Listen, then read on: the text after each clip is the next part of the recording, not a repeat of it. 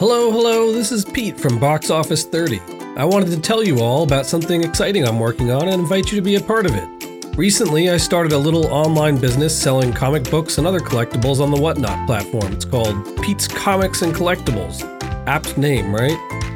What is Whatnot, you may be asking yourself? Well, it's kind of a weird blend between Twitch and eBay. You can find all sorts of great collectibles, both modern and vintage. There's tons of different categories you can follow, and what you do is join live shows that the sellers are putting on, and you can see what they're selling and chat with them in real time, chat with others in real time, and place bids on items that you might be interested in. Really cool, really fun, and if you win, the items are shipped directly to you. Couldn't be easier. And if you join using my link, you'll actually receive $10 to use in the app. So sign up now at whatnot.com/invite/Pete's Comics to get your $10, and that's coincidentally the name of my channel, Pete's Comics. So whether you're a new user or somebody who's been using Whatnot for a while, I'd love for you to come check out my stream. I sell lots of fun stuff, lots of old comics, lots of new comics, lots of other stuff coming up, maybe some baseball cards, Magic the Gathering, who knows. Again, that's Pete's Comics on the Whatnot app. Hope to see you soon. Thanks.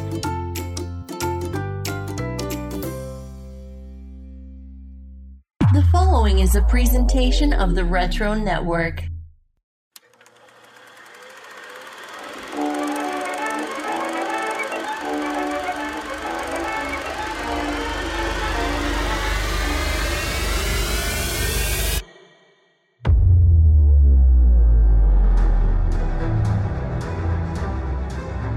Strap in, movie fans.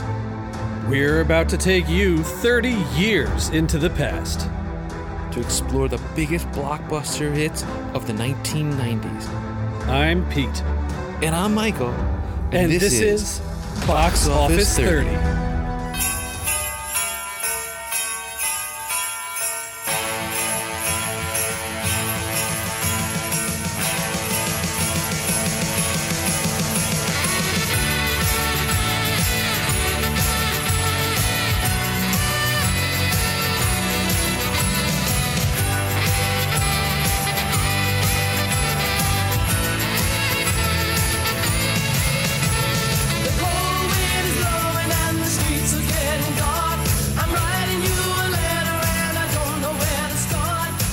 Hello, and welcome to Box Office 30 for November 1992. I'm Pete, and as usual, I'm joined by my good buddy and co-host, Michael. How you doing, sir?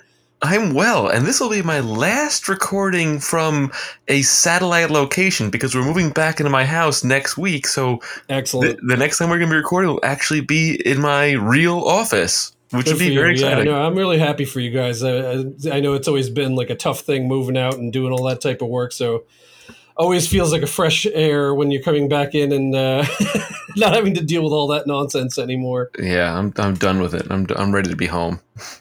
Absolutely.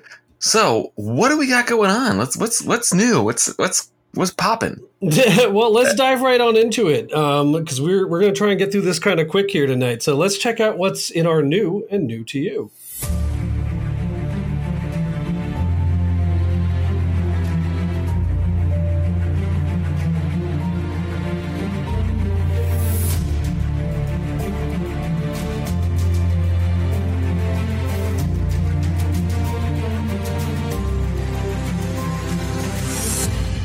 All right, so lead us off, Michael. You said you had only one thing today. I got one, and it's weird. And I don't mean weird by the name of it being weird. No, the movie Weird, about the fake biopic about Weird Al starring Daniel Radcliffe. Yep. So it is weird. It's hilarious. I think it's very much your kind of movie. Like, it's your humor. Yeah, I think so. And there are so many people that cameo in this movie for like boop, and you miss it. It's just like, oh, look at that. Oh, look, it's Jack Black. Oh, look, it's this dude. And it's crazy the amount of people that show up in this movie playing other characters that have like had impact on Weird Al's life throughout the film.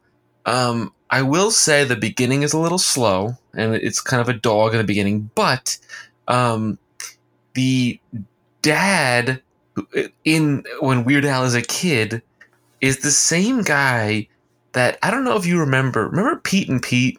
Yeah. So you remember there was like a guy in Pete and Pete that was like an inspector, like Inspector 34 that always inspected his underwear. Yeah. And he also played the Wiz on Seinfeld. He's Weird Al's dad, which is pretty hilarious. And I will say, the movie is bonkers. And I did actually fall asleep the first time I watched it. And I had to pick it up and watch it again.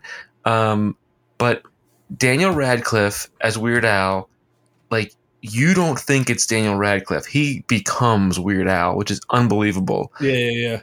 And he's actually a genuinely good actor. Daniel he's Radcliffe. fantastic. Everybody's like, oh, Harry Potter, whatever. And he's good in the Harry Potter movie, so don't get me wrong. But he's really good in a lot of the other roles that he's done since. Yeah, no, he really, really like embodied Weird Al, which I thought was pretty amazing. And on top of that, Evan Rachel Wood of the now RIP'd Westworld, the show that I'm a huge fan of, she plays Madonna, and you could not tell it's Evan Rachel Wood. She looks, sounds, mannerisms, everything is like Madonna. I was just like, it was crazy. I saw like a little bit in the trailer, and unfortunately that's all I've seen so far. I actually wanted to try and I wasn't going to go to see, New York Comic Con this year, and then I was like, well, I do have some time on Sunday. I wonder if I could go. And like, of course, like the Weird Al thing was one of the things I wanted to see. And I think it was either then or one of the other days. Ultimately, I didn't get to go. But I was like, that's the one thing I really wanted to go to New York Comic Con this year for was the Weird Al thing, because he was there and everybody was there. But I saw that in the trailer, like the bit with her. And like, of course, the funny part is Daniel Radcliffe is like very ripped, which is like hilarious when you think about Weird Al. And what's funny is like, you think she's only in it she's in it for a lot of the movie, a lot. And it's one of those things where I can't tell what's real and what's made up. Well, certain things in the movie you could tell are not real. I think that's their intention. Yeah. Some of it you're like, maybe that really happened, or some variation of it. It's wild. If Radcliffe does not get nominated for Best Actor for this role, I'd be shocked. I don't think he would win, but because he loses himself in Weird Al, he should be nominated just for that. That's awesome. Yeah, I'm really looking forward to seeing it. It was among some of my movie watching possibilities this week, but I just didn't get a chance to it. So, I'll check it out eventually. What about you? Anything interesting? I have a laundry list of stuff, so I'm going to just kind of breeze through some of it a little bit quickly, so that way I'm not like wasting everybody's time on this. Sure. First one I feel like I got to mention that I finally saw was Clerks 3. Oh, how was it? And it's fine, which is like not really the response you want me to say. What's weird about it is, well, I don't know. It's different. So like, here's the thing, right?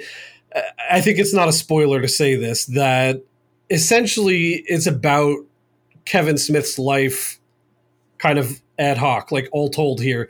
So, a couple of years ago, he had the scare where he had the really bad heart attack. Yeah. And so essentially, like the plot of this movie is that one of the characters has a heart attack early into it and kind of has like a life realization, like, I haven't done anything with my life. I've just been clerking this whole time. I want to make a movie. And so it's about them essentially making Clerks, a la how Kevin Smith made Clerks. So it's very, very meta in that respect. What I wasn't expecting going into this, because you've watched Clerks, you've watched Clerks 2, you've had like all the ridiculous stuff that happens in those, Donkey Show and everything. And then you get to this movie, and it's actually a really touching movie at times. So what's weird, and maybe you'll understand when I explain it this way, is you go in expecting one movie and you kind of get a different movie than that. And it, like, I guess if you go into it expecting a drama, you'd probably be like, oh, all right, this is fine. But like, it's way more dramatic, and I would even say melodramatic, like extremely melodramatic at points. like a Chasing Amy kind of thing, like where it's more of a drama. Even way more than that, because at least Chasing Amy has got like a very cutting sense of humor. This is kind of awkward. It's like it's like all your favorite people from Clerks, but they're kind of geriatric now. They all look a lot older. Even like Muse like doesn't have the energy that he used to have, and he's got like his teeth have all been replaced, so he's got these like perfect pearly white teeth. So like you just look like you feel like you're looking at like a mockery or like a I don't know, really hard to put a finger on. I think they could have not done this movie and I would have been fine. It brings closure in some ways to the Clerks universe, but it's also, I don't think you needed closure on the Clerks universe. It has some very funny moments, like really laugh out loud moments. It's got some real tearjerker moments. Really? And I think that's what throws me off is that, like, and I knew going in that, like, Kevin Smith and everybody was saying, like, that you're not going to expect what's going to happen in this movie, that it's got a little bit more heart to it. But it doesn't jive right. Like, the humor butts up against the drama and it doesn't mesh well. Is I guess the way I would put that. So okay. I don't know. I'm kind of like mixed on Clerks 3. I think it's kind of low on my list from him. And that sound you just heard was not me farting. It was my arm sitting in a leather chair. It was a bit of weird. It was. Yep. I swear it wasn't a fart. So next on my list, and you and I have talked about this before, and I'll just reiterate it again for podcast listening land. The MCU Marvel movies, live action, are wonderful, and DC can't seem to capture that magic, but DC is awesome at animated movies, and I just finally saw Green Lantern Beware My Power. Oh, I watched that too. That is on my list. I did watch it. So that was really good. It's a little bit of a different take on the lore as we know it, although combining elements like Parallax, Hal Jordan, and things like that in. They just kind of did it in a different way. But it was fun. It was really good. I think that they're really still on top of doing the animated stuff really well. So I know they've had another shakeup. Now I think, what's his face? The director of all the Guardians of the Galaxy movies. James Gunn, thank you. I don't know why I was blundered. He's now the CEO of like DC. Yeah, it's like him and another guy that's been like a writer whose name I can't think of at the moment, are now like co-CEO. So I don't know. I'm curious to see where things will go with the two of them. My only worry with James Gunn taking that role, and again, he did an awesome job with Peacemaker, so like I could really see, some stuff coming from that. But kind of like in the vein of like a Taika Waititi, he's really good at doing sort of like jerky, funny characters.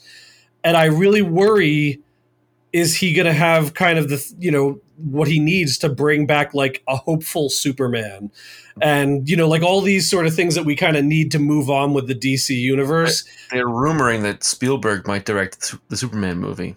Well, that would be cool. I mean, that would be an interesting take on it. They just really need to change things. So I don't know. The other bummer then is I'm pretty sure that also seals the fate for James Gunn over at the MCU. I don't think he'll be doing any more Guardians or anything after that. It's just going to all become Taika Waititi's baby after this. He said that the Guardians 3 is his farewell for those characters. And that's why they're doing that like holiday specials coming out, I think, in Thanksgiving. Yeah. So next on the list, I have West Side Story. I finally decided to give that a watch. Funny thing is, I never saw West Side Story on Broadway, and Michael knows that I've seen a ton of stuff on Broadway. Ange and I used to have like a TDF thing where you could go and see a lot of things cheap. So we used to just see a ton of Broadway stuff. What's kind of funny about it, like, first of all, another Spielberg movie, speaking of Spielberg, stunning, beautiful, like really gorgeous. And for the most part, I think all the actors did well with what they had to do, but it's kind of a dated show and a dated story. Because I love the original movie. I mean, the original movie is one thing I guess I didn't realize, just because, again, like I hadn't ever seen the original West Side Story, either movie or show, is it's Romeo and Juliet. Like it's just that put into, actually the Upper West Side, which was fun seeing all the locations around us. sort of setting, with Puerto Rican and, Caucasian kind of Irish, Italian, Polish street gang sort of thing. And the main girl in it was awesome. She did a really great job. And there were several other standouts. The main guy was like, take him or leave him. But it's kind of feels dated. It's kind of like an old show. And I don't think they did kind of enough to make it feel modern enough. So that's my quick and dirty take on that. One that you were pitching me to see, and I finally got around to seeing, was Red Notice. That was fabulous. That was really good. It's so fun, right? But what's funny about it, and I was trying to describe this to my brother-in-law the other day, is I was watching it and I was like, all right, first of all, it's a popcorn flick, check your head at the door sort of thing. But I was watching it, and I'm like, that's so stupid. That doesn't make any sense. That's dumb, but it's fine. It's whatever. And then there's a twist, and I won't say any more than that, but there's a twist towards the end of the movie that all of a sudden fixes all of the plot holes. And I've never seen a movie do that before, where it's like, wait, and like, probably somebody a little bit smarter than me would have seen it coming. But like when the twist comes around, it's like, oh, all those dumb things that didn't make sense all of a sudden make sense, So I'll say no more than that because I don't want to spoil it for anybody if they haven't seen it. But that was one of like the weirdest reversals on how I've felt about a movie 9/10 of the way through it. And finally, I had to save the best for last here. It's not necessarily in the order I watched them, but I had to save this one to talk about last. I finally saw The Unbearable Weight of Massive Talent. And it was everything. It was so perfect. It was exactly what it needed to be. If you're a Nick Cage fan, drop everything you're doing. Stop listening to this podcast and go watch this movie. It is wonderful. I love it so much. It's ridiculous. It's insane. It's as meta as you could possibly get on a movie like this. Nicolas Cage playing Nick Cage. But it's him as he's played all these roles, but he's Nick Cage. He's not Nicolas Cage. Oh my God. It is incredible. And like, again, not to spoil anything, but you start to like question like what reality you're watching because there's certain things that happen throughout it where you're just like, wait, is this the movie or is this a movie within the movie? Like what's going on? So it's utterly bizarre and wonderful and I love it to death. So there you go. Cool. All right. Well, I'm remiss to jump out of our segment here without touching on a loss that Michael and I are both feeling very heavily right now, which is that we lost Kevin Conroy this past week. And for those who the name maybe is not immediately ringing a bell, this man is, as far as I'm concerned, and I feel you feel the same way, the voice of Batman in perpetuity. If you've ever read a Batman comic or, seen anything, the voice, for me anyway, that I hear when I read a Batman comic is Kevin Conroy's Batman voice from animated series, the Arkham games, a plethora of movies, animated movies, and so on. He makes a cameo in the Arrowverse in the one of the Crisis crossover events. He has such an impact on the world of Batman, or like the just the lore of Batman, and it's hard to say, even to put it into words, because really and truly he died he was 66 years old, which made me realize the animated series premiered in 1992, and so that means he was 36 when he became Batman as in the animated show, and he's been doing it for 30 years since, and probably could have continued doing it if he wanted to. And it's just like, it's one of those things where I don't know how to process. Like, when Adam West passed away, like, he was already older, and I wasn't, even though I watched the reruns of the 66 series and the 66 movie, I wasn't alive when he first appeared on screen. We were kids in like our formative years of reading comics and watching TV and cartoons, and there was Batman, and that was Batman's voice. and it's just I don't know how to put it into words properly. No, 100%. And it's like exactly sort of as you say, I've been really feeling this since I saw it. Like it really like took the wind right out of me. And like you see various people pass, and some of them are going to have more or less an impact in your life depending on if it's somebody who you've enjoyed them in a lot of movies or music that they've created or whatever.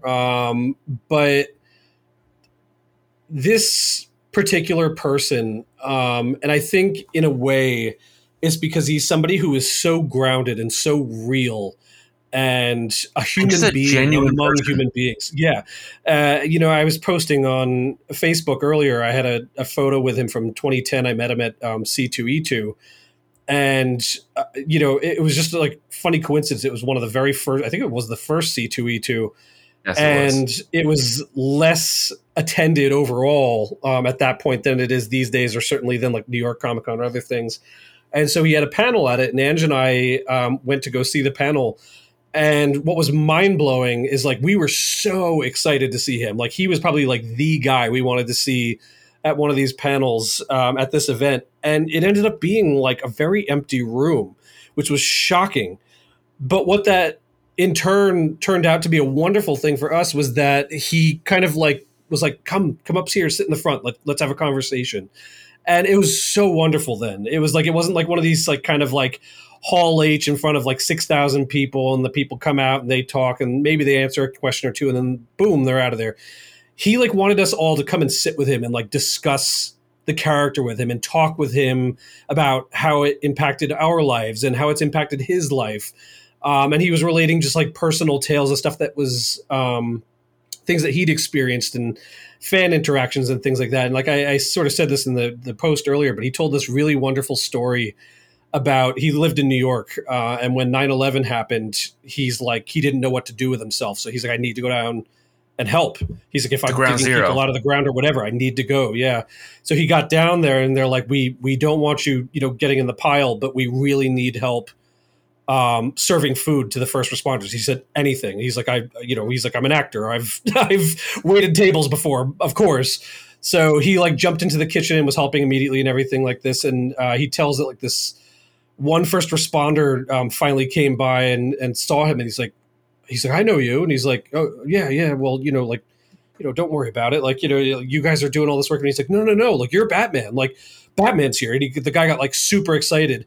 And all the other first responders, what are you talking about? What are you talking about? Batman's here. And he's like, watch, do the thing. And of course he does I am vengeance. I am the night. I am Batman. And he does it in his full Kevin Conroy magnificentness. And like, he's like, the whole place just goes quiet, and all the people then get like so excited and they're cheering and they're like, holy crap, Batman's here, oh my god, and like he basically was just saying then like it like brought like a breath of fresh air into like this tent that was full of like very dour, upset, hard pressed people that were working and pulling human bodies out of the ground. So he related that was one of his favorite things that ever happened as a result of that character. And I just thought that was so poignant and so nice.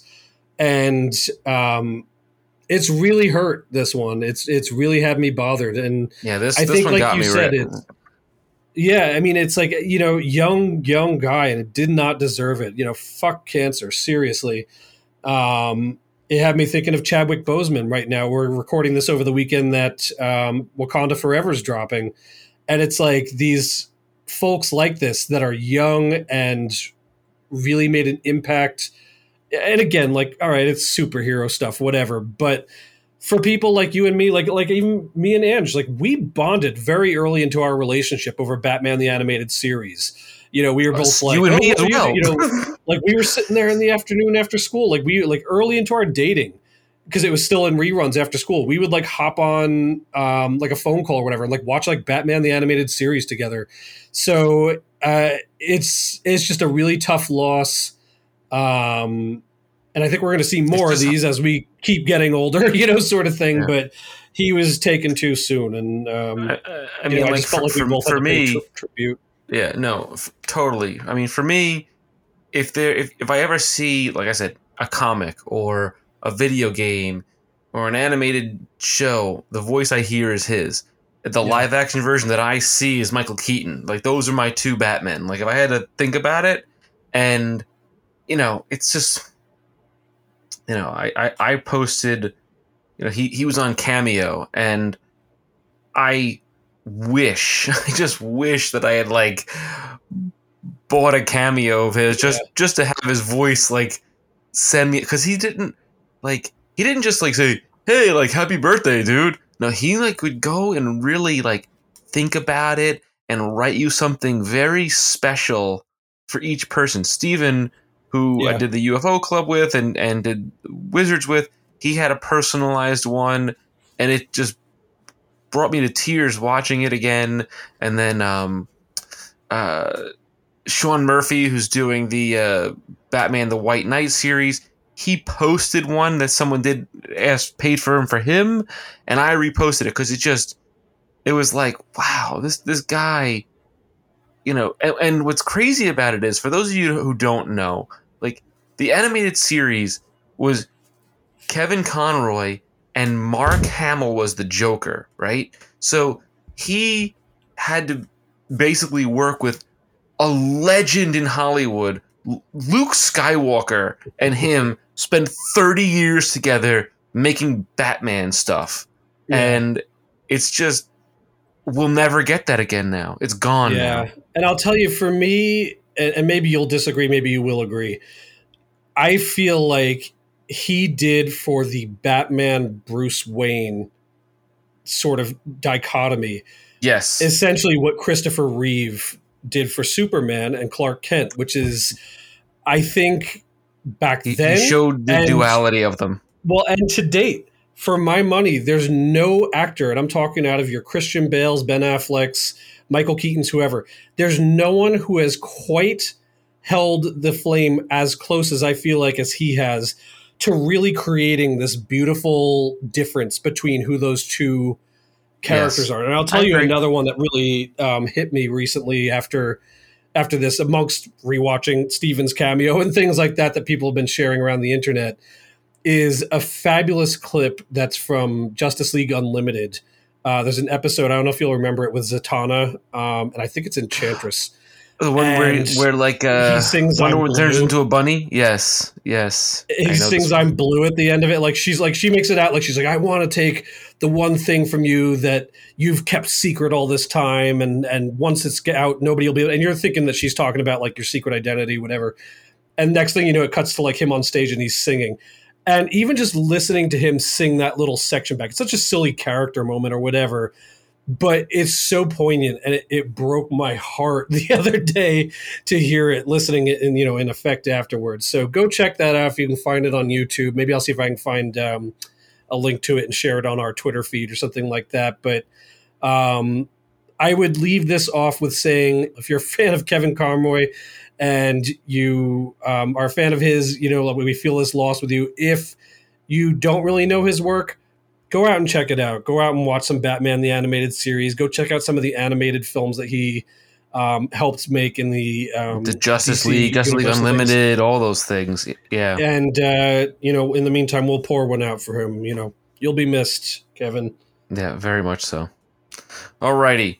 Now, after that, I know. Let me bring up a little bit of box office news, because I was touching on it just a little bit. Sure. And the numbers are still preliminary at this point, but it looks like Wakanda Forever is on track to be one of the more successful box office openings this year. I think it's not there yet, but I think it's tracking for like number 2 at the moment. So we'll see how it ultimately ends up by the time Sunday is done. We're recording this. I have to apologize. We're sort of perpetually late recently. I got the last episode out, which was supposed to be on the second week of October on November 1st or something like that. Suffice it to say, you can have excuses or you can have results. You can't have both, but I'm going to throw some excuses at you all.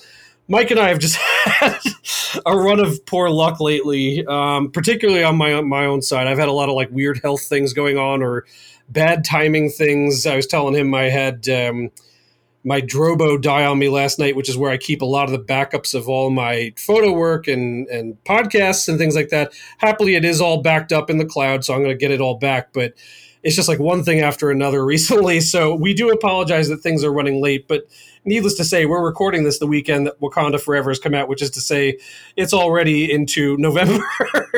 So we're already past the 2-week mark. So I apologize, but we're going to try and get things back on track eventually. But I'm looking forward to seeing it. We weren't able to see it this weekend, but I'm going to see if I can't get out and see it next weekend. And it just looks really cool. So I'm really curious how it does, but we shall see.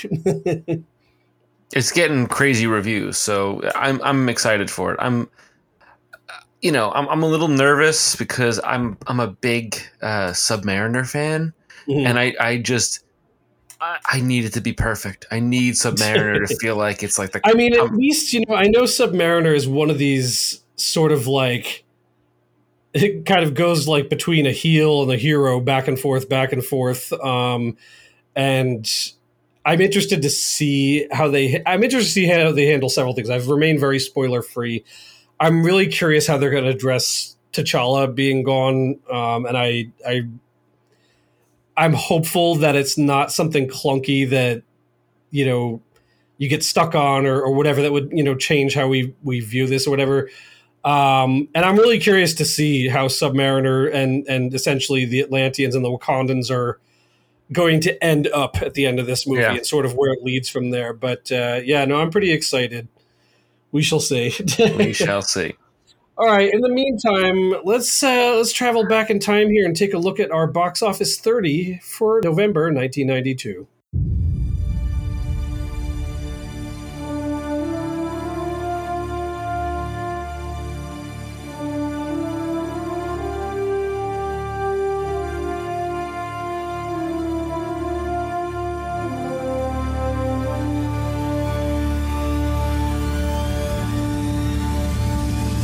All right, welcome to November 1992.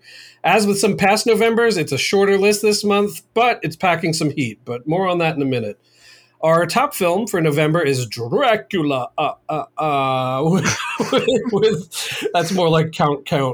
One beautiful Dracula movie. This is Bram Stoker's, not Sesame Street's Dracula. Two, Home Alone 2. Yes, exactly. Yes, that's got a November gross of $66.9 million. In the number 2 spot, Home Alone 2: Lost in New York with $64.2 million, and in the number 3 spot is Passenger 57 with $32 million in earnings.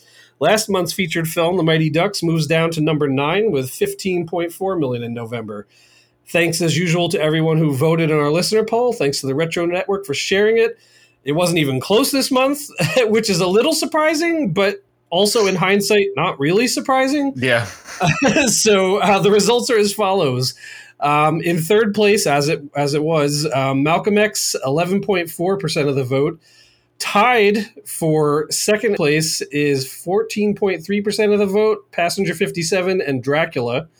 And clear and far away, our winner is 60% of the vote, Home Alone 2.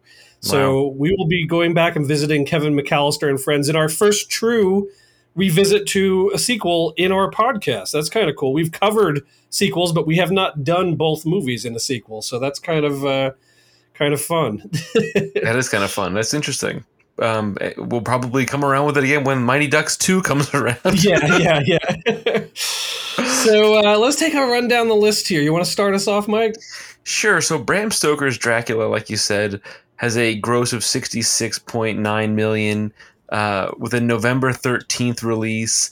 It was Columbia Pictures, but I thought it was something else. Maybe it was something else. Again, we always have to take the distributor on Box Office Mojo these days with a grain of salt because sometimes it is correct, and sometimes it's been something that's been bought or moved around or changed, and they're very bad about keeping the original. Yeah. I thought it was maybe New Line. Maybe it was Columbia. Who knows? I don't know. Yeah. But that was a Keanu Reeves, Gary Oldman. There's a whole bunch of actors in that movie. What's her name? I forget what the girl's name. I'm blanking. But yeah, it's a long movie. It's a good movie, but it's long and it's gory and scary. So that's Bram Stoker's Dracula. Nice. And you want to take number 2 as we're going to be Sure. Yeah. Well, number month? 2 we're going to practically skip over, but it's Home Alone 2: Lost in New York, and we'll be back in a minute to chat more on that one. But number 3 is Passenger 57. Now, this movie, I know you mentioned this, and I know you're a big Wesley Snipes guy. I was really trying to rack my brain because I feel like I saw this, but you and I have mentioned this before, and I'll mention it again. It's a 90s movie with terrorists on a plane, and like there's a whole bunch of those, I think my favorite of that batch is Air Force One. For sure. But I don't know, this one, like, I just can't remember if I've seen it or not, to be honest with you. It's fun. It's a good action hijack airplane movie with Wesley Snipes because it's a fun movie. I like it a lot. Now, number 4 is Malcolm X, starring Denzel Washington, with 24.3 million in 1,249 screens with a November 20th release. This is one of those movies where it's so good and it was so far ahead of its time that I don't think Hollywood knew what to do with it, because Spike Lee should have won Best Director. It probably should have won Best Picture. And Denzel should have definitely won Best Actor. And this film got none of those, I believe. And it's a shame because it's such a good movie and it's so powerful that I don't understand why it didn't win everything at the time. And it's a long movie. Oscars so white. that could very well be white. Spike Lee, love him or hate him, has kind of long seen the short end of the stick with some of his movies. He's done some really brilliant work. This is certainly among some of those most poignant things. This and like 25th Hour probably are my favorite ones of his movie. I mean, like Do the Right Thing. Yeah. I mean, like, he's got a ton of movies that are brilliant. And especially with Denzel. Denzel is an incredible actor. Yeah. I mean, it's one of these movies that probably everybody should make a point to see in their lifetime. I mean, awards aside, it's brilliant, and he'll go down in history for, like a lot of his work. So, good on him, Spike Lee. All right. Number 7, I really need to bring up here on the list is The Bodyguard. Now, this movie. So much. I know you've said that in the past to me. You love it and you've seen it. I have never seen The Bodyguard, but what I will say is that when I was turning 10, which we're under a month until I'm turning 40 here, when I turned 10, my parents, for my 10th birthday, went out and bought me a blaster. I don't remember which brand it was, if it was Sony or whatever, but they bought the old boombox CD. Yeah. Pulling a little old 90s lingo out there for you. 2 cassettes, baby. So you would, you put on Z100 and hit record on the other. Yep. Yeah. And I loved this thing, honest to goodness, but it was the first electronic piece of anything in our house that would play a CD. Mm-hmm. And my parents bought that for me. And the very first and only CD that they bought for me was the Bodyguard soundtrack, which, if you read that as it is my mom bought herself the Bodyguard soundtrack under the auspices of giving it to me as a birthday present. Needless to say, I went out and immediately bought a bunch of like Aerosmith and like a bunch of other good stuff that I still have. We were just going through the CDs the other day. But the Bodyguard was 100% purchased for her, by her, and started off a trend that followed for years afterward, which is that she would buy a CD and stick that CD on permanent loop 24/7. Like all day long, it would just be playing and playing and playing. Yeah, my mother was same way. And this album, we absolutely heard this dopey album over and over. But I love this movie very much. I think this is one of my favorite Kevin Costner movies. Robin Hood Prince of Thieves being up there as well. Yeah. But so I don't know if you all remember last year when we did Hook, that I mentioned about, seeing it in Canada with my family. The Bodyguard was premiering in Canada around the holidays when this in '92, and we were up there. And in November, in fact. Well, no, well, I think. I love that. It was perfect just to get that face. Sorry, I digress. That's fine. But so we're in December, and my family will go to the movies. When we're up there in Canada, and my parents and everybody all went to go see The Bodyguard. And funny enough, they sent the kids to see a December movie, also a Robin Williams movie, Toys. Another movie that I also absolutely hate. I gotta give you at least on that front. I never saw Toys in theater. I saw that down the road, and I'm sure we'll have it in the list. But yeah, not his best work. I was like, I want to go see The Bodyguard. I was like 10 years old. What you also probably could have seen, and I'm gonna jump in here and steal it because it was also again another birthday thing for me. My first birthday movie where I took friends to go see a movie for my birthday was number 8 on this list, Aladdin. It wasn't Jennifer 8? It was Aladdin? It wasn't Jennifer 8. No, I'm sorry to say. No, it was Aladdin. And to date, nobody can change my mind. Aladdin is still my favorite all-time Disney 2D animated movie. Love that movie to death. I would say it's definitely my top 3. Aladdin is a fantastic film. It's really one of the best Disney animated movies. So as I was just mentioning, number 7 is Jennifer 8. I remember compared to Jennifer 7 or 9, I guess. With a November 6th release with $10 million gross.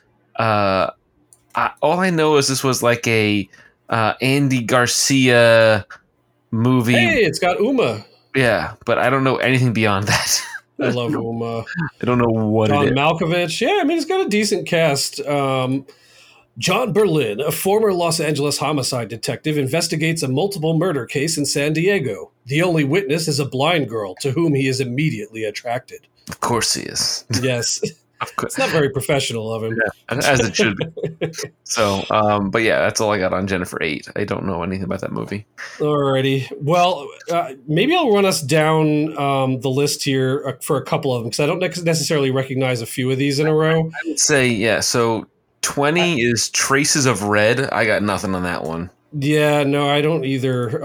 After that is Bad Lieutenant. Nope. Now, this next one seems super familiar. I just don't remember if I've seen it or not. It's Love Potion number 9.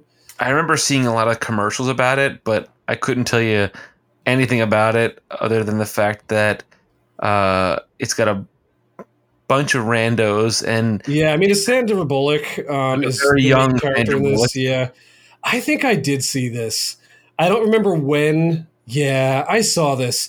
I couldn't tell you a damn thing about it, but I saw this at some point down the road. Like Sandra Bullock's like this like real frumpy looking kind of person, whatever. And then like next thing you know, she's like stunning Sandra Bullock, whatever, you know. So I just don't remember like the rest of it per se, but I definitely did see that at some point back in the day. Weird. Okay. Mm-hmm. Now I have to point out we've got not one, but 2 Miramaxes here in a row. Yeah. The Efficiency Expert and The Crying Game. Now, The Efficiency Expert, I don't recognize, but The Crying Game... Everybody knows The Crying Game. Everybody knows The Crying Game. The Crying Game releases on for Miramax quite a few screens, 1,097 screens. Does... weekend release. This can't be right. Does that say 62... That can't be, sir. 62 million? It was a big movie, man. Why is it way down at the bottom of this list then? Because it was late that it was really because in they've got it. You know what it is? They've got it written weird here. So in November it only made 111,000, but it's on November 27th, which is Thanksgiving weekend. I'm just reading the wrong column. Never mind me, folks. So it caught fire when people learned about this movie. Everybody wanted to see it because it was up for all kinds of awards. If you haven't seen The Crying Game, if you don't know anything about it, again, another movie that was way ahead of its time. Way, way ahead of its time. And I've only seen it once, and it was a long time ago, and it's very confusing. Yeah, I haven't seen it in a long time. But it was a huge, like, if the internet was a thing, it would have broke the internet, basically. It's a big deal back then. Well, rounding out our list, we've got three more here. I'm going to give a shot at saying it. Tous les matins du monde. Your French is better than mine. It's absolutely outrageous French. Becoming Colette, and finally, all the way at the bottom of the list here, Flirting, which does only $10,000 on 33 screens. It's a Samuel Goldwyn Company film, and this one is two free-thinking teenagers, a boy and a girl, confront with authoritarian teachers in their boarding schools. The other students treat this differently. I mean, like, who comes up with half of these, like, log lines for, like, these bottom-of-the-barrel things? The other students treat this differently? Like, oh, my God. I don't know. I mean, maybe that's why it's at the bottom, is this is how this stuff is being written. I don't know. Badly marketed. All right. Let's see if we can't recall our little film this month called Home Alone 2.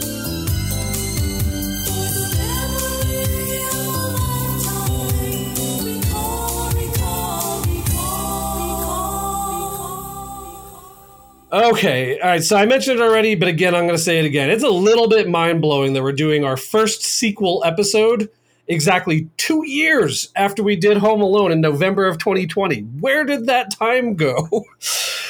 When I went to write this before, I was like, oh, it was 1 year ago in 2021. And I'm like, wait a minute, no. That was in our first year of doing this, all the way back in 2020. Yeah, I don't know, mind-blowing. Anyway, Home Alone 2, Lost in New York is directed by Chris Columbus and written by John Hughes. Now, we went over all their details 2 years ago on the Home Alone episode, so I'm not going to go over them again then because, come on, everyone knows these two. And plus, just go back and listen to our old episode first. And literally almost the entire cast is exactly the same as the last time. Yes. The film stars Macaulay Culkin, Joe Pesci, Daniel Stern, and many others from the original film. But this time we also added the incredible Tim Curry, Brenda Fricker, and Rob Schneider, among an ensemble cast of others. As mentioned, it does $64.2 million in November with a late in the month's release, November 20th. I think if this was released even a week earlier, it would have been our number one film this week instead of Dracula. Goes on to make $173.6 million total domestic. Wow. And $185.4 million international for a worldwide gross of $359 million against its $28 million budget. That's $10 million more than the original Home Alone had in this budget, making it a huge box office success. Now, to compare it to its predecessor, Home Alone made $285.8 million domestic and $191 million international for a worldwide gross of $476.7, a difference of $117 million in favor of the original, but still a wild success for the sequel. Compare it also to the utterly awful sequel, 1997's Home Alone 3, which only makes $79 million worldwide. Wah, wah. It was also followed up by Home Alone 4, Taking Back the House in 2002, which it was made for TV, airing on ABC. Home Alone, The Holiday Heist in 2012, also made for TV, airing on ABC Family, now the Freeform channel. And finally, Home Sweet Home Alone in 2021, produced for Disney+. Did you ever see that? I wouldn't waste my time with that one. Yeah, I never got around to seeing it. Home Alone 2 received actually surprisingly largely negative critical reviews at its release and currently has a 35% tomato meter on Rotten Tomatoes with a 62% audience score. Really? Yes. I think a lot of the charm of the original Lieberts and et cetera of the time thought that it was rehashing too much of the original. It's the same movie twice. I mean, what I was surprised by, looking at some of like the little like bite-sized things that I was reading through before this, lots of them really poo-pooing the violence. They're like, oh, this is too overly violent. You can really feel it when they smash the ground or this and that. And I'm like, yeah, I get that, but it's also like, that's kind of like, I mean, like, God, the stuff in the first one was brutal too. You know, like the nail in the foot and like blowtorch on the head, like, you know, and it's like, and in a way, for a kid's movie, yeah, that is kind of like gnarly, but but in filmmaking terms, the sequel always is supposed to raise the stakes. That's the whole point, right? And maybe I don't know. Maybe that's where they failed. Like I don't know that this movie necessarily did that. In some cases, I do think a lot of it is like retreading familiar ground in a different location. So I will give the critics like that consensus. But that being said, it's like a perfectly watchable movie. It has some heart to it. And it's fine. You know, they didn't need to make a third one or anything else after it, but you know, and it has a lot of charm, you know, utilizing New York City in a unique way. I mean, even though it's not really Central Park where they film it, but it like, you know, they play it off as that. You know, they do a lot of cool stuff at the Plaza Hotel, and you know, there's a lot of good jokes in it, and you know, I think the interesting thing about Home Alone 2, without even getting into it too deeply, is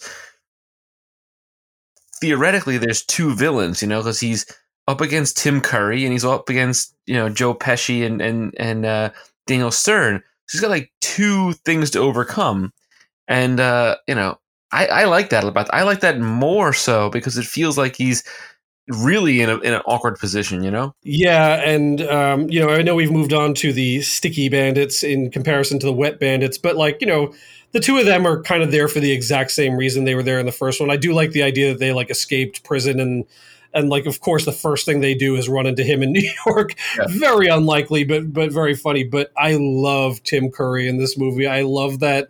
I mean, like Tim Curry plays such a great villain in so many different movies, but it's such a great character, and I just, as you say, like he's like it's wonderful that they added that sort of second antagonist into it to be a foil for Kevin. I just love how snobby and awful he is. But yes, very great. So, I mean, we've already sort of started diving into it a little bit, but do you have a recall of Home Alone and the plot of the movie?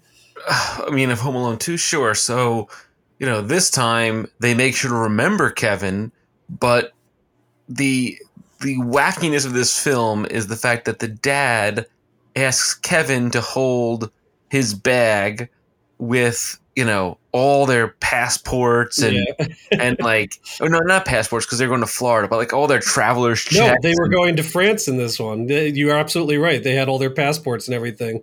They went to Paris in this. Was it Paris? Florida's the first movie. This one they go to Paris. Oh, okay. Maybe it was. All right. Yeah. So for whatever reason, he's never doubt Michael Canetti. So, you know, he's got all the passports, he's got all the traveler's checks, he's got all this stuff, and he has his, you know, 11-year-old son hold the bag, and you know, they're running to the airport because again they oversleep for, you know, whatever reason, and Kevin follows the wrong dad with a similar trench coat and ends up on an airplane to New York.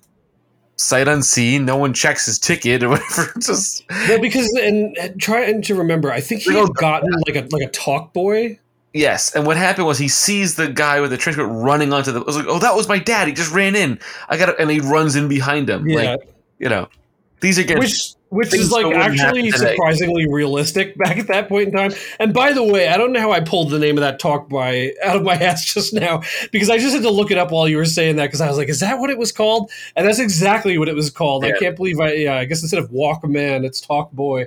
But I wanted one of those so bad after seeing that movie, and he uses it to like such effect throughout this. It was like the biggest product placement. And the funniest thing about that thing is, I never had one, but I knew people that did. The quality of the audio playback was nowhere near as good as no, of course not. Like one hell of a microphone they got. Yeah. But you know, so he ends up in New York and he gets out. I think it was JFK, maybe it was LaGuardia. I'm not really sure. And he somehow hails a cab and ends up at the Plaza Hotel.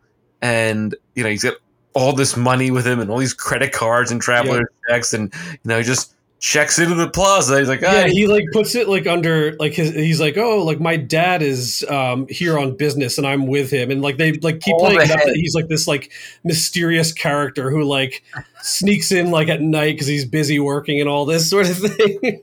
I think he like records something of his dad, or like he manipulates his own voice with the talk boy, and then he calls to make a reservation, and then shows up like 5 minutes later. He's like, "I'm here for a reservation." It's like, okay, great. Yeah, like he's doing like instant editing on the talk boy, like fast forwarding or rewinding it to like get like perfect exactly like where he was saying like yes, like whatever. No, charge my card. Yes. And so he's in the plaza, he's milking his dad's credit cards for all he's got and all his cash he's got on him, and chaos ensues, silliness happens. Rob Schneider has to iron the kid's underwear for some reason, and gets a limo with a pizza, a plain cheese pizza because he didn't get his pizza in the first movie. Yep. Plain cheese. He brings him to a toy store.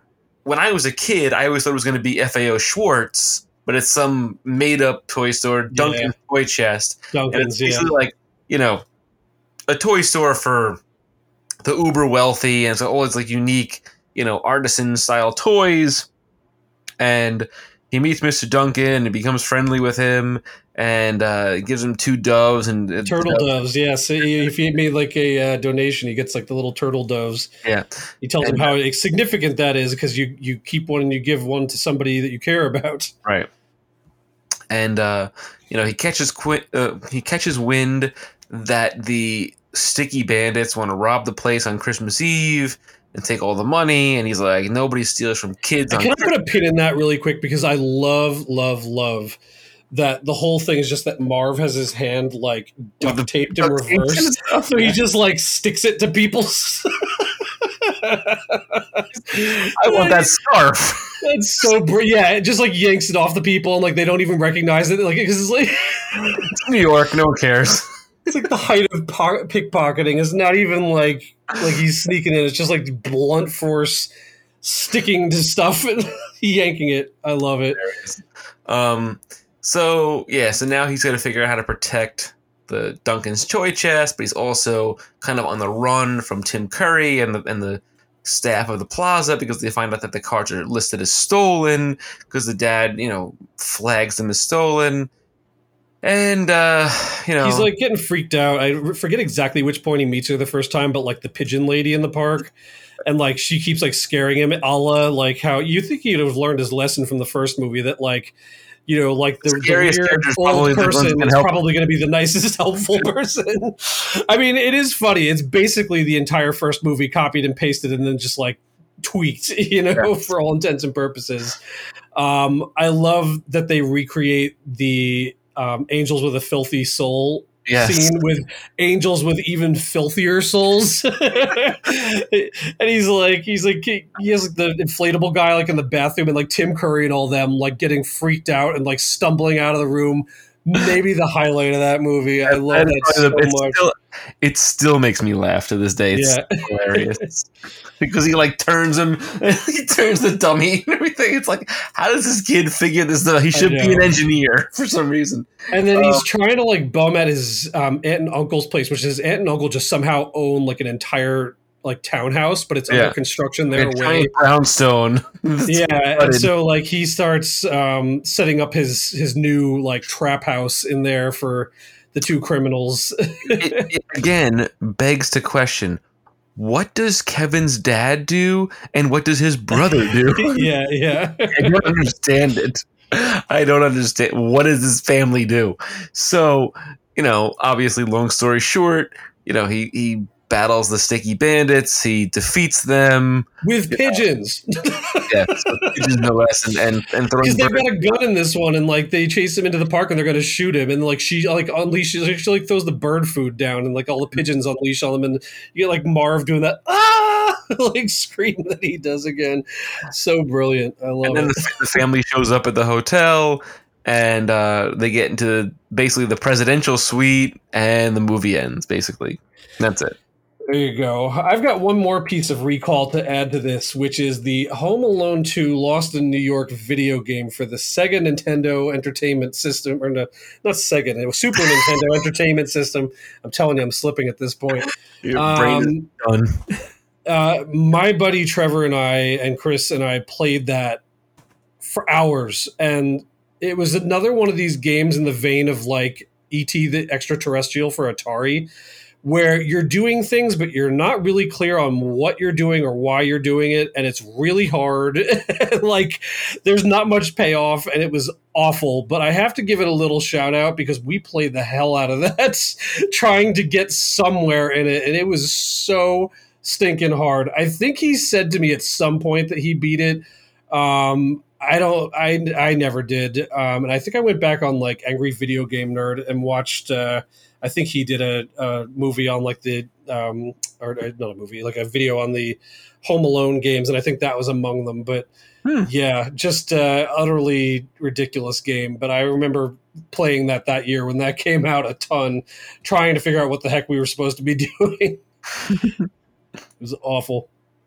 All right. Well, you're not one to not give up on a game. Like, you don't like. Yeah, no, we had other games like I think last time when we did Hook, I mentioned we played the Hook game a ton, and like that one was hard, but we played it till we got to the end, and we finally beat that one. Home Alone, at least my time with that, we gave up on it because it was just ridiculous. What's the trailer for this this bad boy? Yes, yeah. Let's take a look at the trailer in our preview review.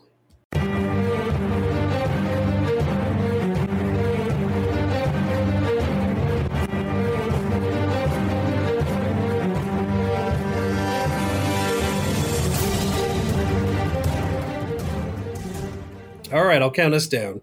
3, 2, 1.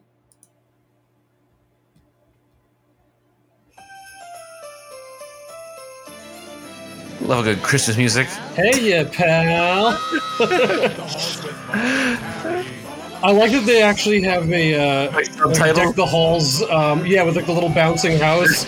I like the sing-along videos back in that time. That's great. Like, they're literally showing all the violent parts. Yeah, right? they're just going through all the traps. Like, it's like, let's ruin all the good parts of the end of the movie because that toolbox going down those stairs, I was like, oh my god, that's amazing. Yes. Yeah, he had like a lot of power tools and things to work with this time around. He did have a lot more violent tools that were more dangerous, for sure. But like, so it's now funny. Like, I don't know if there's another trailer or if this was the original trailer. You know, this is just happened to be the one that I found for this. But like, this is literally just 9/10 at the house. Yeah. Like we literally.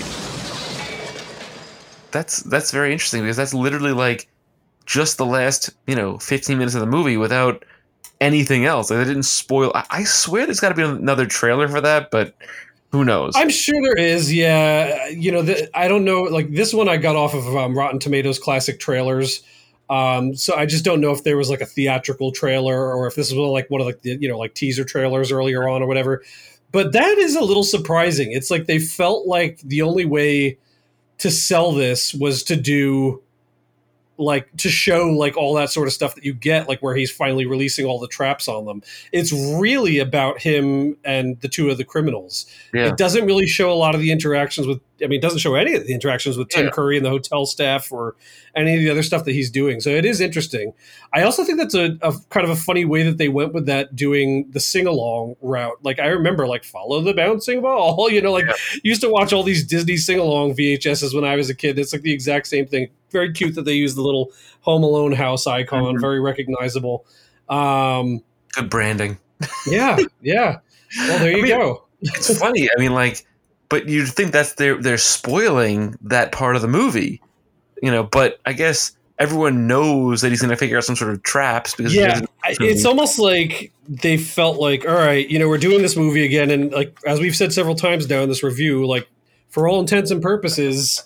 It's the same thing. It's the same thing over again. So I feel like they must have like said like, well, what was everybody's favorite part of that last one? Oh, well, when he was doing all the traps and tricks and all that sort of thing on them, like let's show them that again to get them hooked. So I don't know. It is interesting. I do, funny enough, remember that after having watched it. I do remember like the whole sing along thing and the whole 9 yards with that. So I guess it stuck. Mm-hmm. All right. Well, let's wrap this puppy up. You want to do our big movie quiz? Sure. What do you got for me? All right. So for those who are just joining us, we do this big movie quiz Somehow we haven't still got through all these cards yet. So big thank you to Jason and Mickey at the Retro Network for sending that over 2 years ago. So we usually do 6 questions, see how many Michael gets best out of 6. He's been on quite a streak lately. I feel like you've been like really hammering it out. We're gone are the days when it was like 1 out of 6. We've been getting a lot of like 5 out of 6s. I think we even had a 6 out of 6. So. I may have. Who knows? Yeah, here we go. All right, so let's do this. I brought out our comedy classics again. Okay, all right. I'm ready. Which of the following actors did not voice a character in Toy Story 3? Whoopi Goldberg, Mark Hamill, or Timothy Dalton? Ooh. I'm going to say Whoopi Goldberg. The answer is Mark Hamill. Really? I don't remember who Whoopi was, but that's the answer, I guess. You son of a... Sorry, I know. There we go. All right, well, hopefully you'll do a little better on this one. All right. May the Schwartz be with you is a line from which film? Spaceballs. Of course. Spaceballs, the movie. and the never happened Spaceballs 2, The Search for More Money. I wish that was did happen to that, because they were talking about doing that like a couple of years ago. Yeah. Now I feel like I need to look that up. Oh. They were talking about finally sequelizing that. The Search for More Money. Can you hear my dog? It's like losing its mind in the background. She's like wrestling with a ball on the ground, like ah. Well, yeah. I think his son was going to do the sequel at this point. Yeah, I don't know. It's like it just keeps getting like brought up, but it never goes anywhere. I wanted it so badly. I was like, I want Spaceballs 2, The Search for More Money so badly. Yeah, I don't know. Maybe it isn't happening. I would actually get a kick out of seeing that, I think. All right, let's move on to our next question. I'm 1-1 right now. All right, here we go. 1 for 2, yes. What is the first name of Owen Wilson's character in Zoolander? I love. Can I just say? I should see if I can find a way to Giphy-ize it for the listeners. I love when I ask some of these questions because you're like staring at me like I'm ready, and then you get a question like that, and you're just like, it's like such a brilliant face. Hanzo. He's so hot right now. Yes, that's exactly it. Very good. In Girls Trip, which U.S. city do the characters go on a trip to? Oh, God, I have no idea. Take a stab at a U.S. city. A U.S. city. I mean, it's either got to be like Miami or Vegas or something like that. You were closer with Miami. It's in New Orleans. Okay, fine. I was gonna say like Nashville next, but then I was like, you're half in. 2 out of 4. Okay. What Jane Austen novel is Clueless loosely based on?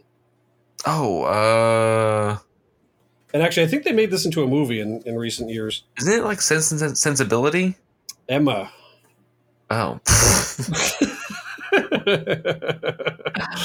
All right. Pete screwed me. I'm really curious to see which way you go on this. You're either going to like knock this one out of the park or completely screw the pooch. Okay. Which 1985 comedy was Tim Burton's feature-length directorial debut? Pee-wee's Big Adventure? You got it. All right. Very good. All right, so you got half. That's not too shabby. All right. Fine. All right, Michael, tell them how they can get a hold of us. If you'd like to chat with us and get to know a little bit more about the show and hang out and social, all that jazz, you can go on our social media platforms, Box Office 30 for Facebook and Twitter, and Box Office THIRTY on Instagram. You can go to our website, too, which is boxoffice30.com. You can go on our TeePublic store and get some merch if you want to. We have to actually figure out how we're going to be raffling off some stickers that we got as well for some fans as well. And let's do it as like an end of the year giveaway. We'll think of something. Yeah, we'll think of some sort of quiz or some sort of contest. Yeah. So we want to thank the Retro Network's head honchos, Jason and Mickey, who give us a platform to chat and don't give us a hard time when we constantly turn this thing in late, and really enjoy listening to us and. We have a lot of fun doing it, and we thank them for giving us a platform and a home to talk. And, you can find us on whatever podcasting platform you like, iTunes, Podbean, you name it. if you go on iTunes, or give us a 5-star review, or give us a rating, let us know what you think. Hit us up on Twitter and let us know if there's anything you want us to add to the show, things that you like, and please, let us know if there's anything we want to cover. We would love to have you and love to hear from you. But yeah, so we got all kinds of cool stuff. We got a bunch of different things going on. And, we're looking forward to doing the review of this, which will come out in about 2 weeks or so. Maybe. And maybe soon. Maybe no. It'll be out there eventually. You'll get it. I promise. It'll be there. But yeah, no, Home Alones are always pretty big for us. They get good clicks. They get all the clicks, all the listeners. So ooh, the Home Alones are out. Nice.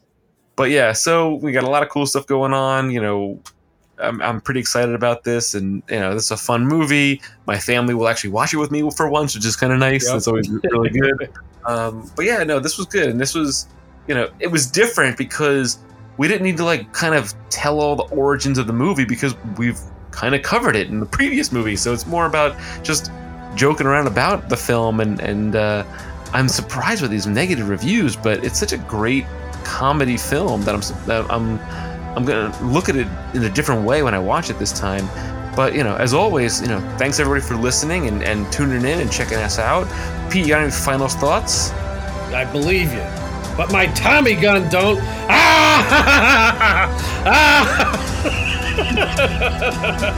Get down on your knees and tell me you love me. Yeah, exactly.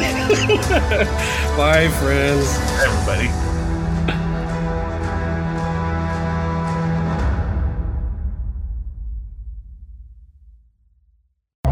This has been a presentation of the Retro Network.